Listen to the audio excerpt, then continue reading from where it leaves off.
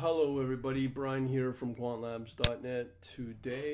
Tonight, October 11, 9:11 p.m., setting up all the trades for how it looks for Asia, Europe, and eventually U.S. tomorrow, 9:30 p.m. or a.m. And let's go through it. I've already picked out the winners. No need to go through this stuff. So let me get over there. These are the ones that we're looking at.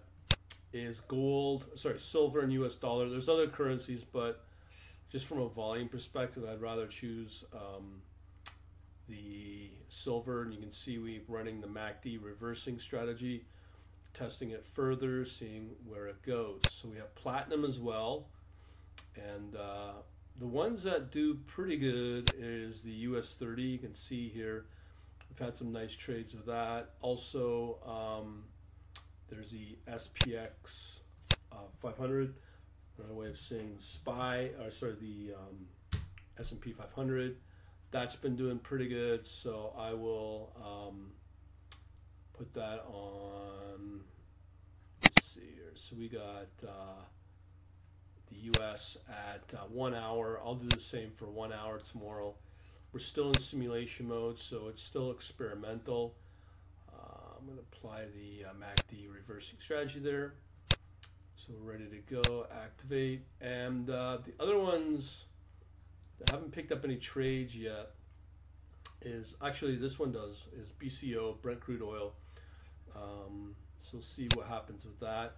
We also have China 50 with a long. These are all excellent scores with the harmonic scans. Let me close this one. And then we also have the Australia 200. You can see it's already gone up. Looks like it's flattening out, with France doing pretty good there. It's all 1 hour time frame, all ready to go. So again, let me repeat. We have silver in US dollar, platinum in US dollar, US 30, Brent crude oil, potentially, China 50, Australia 200, France 40, and the SPX 500.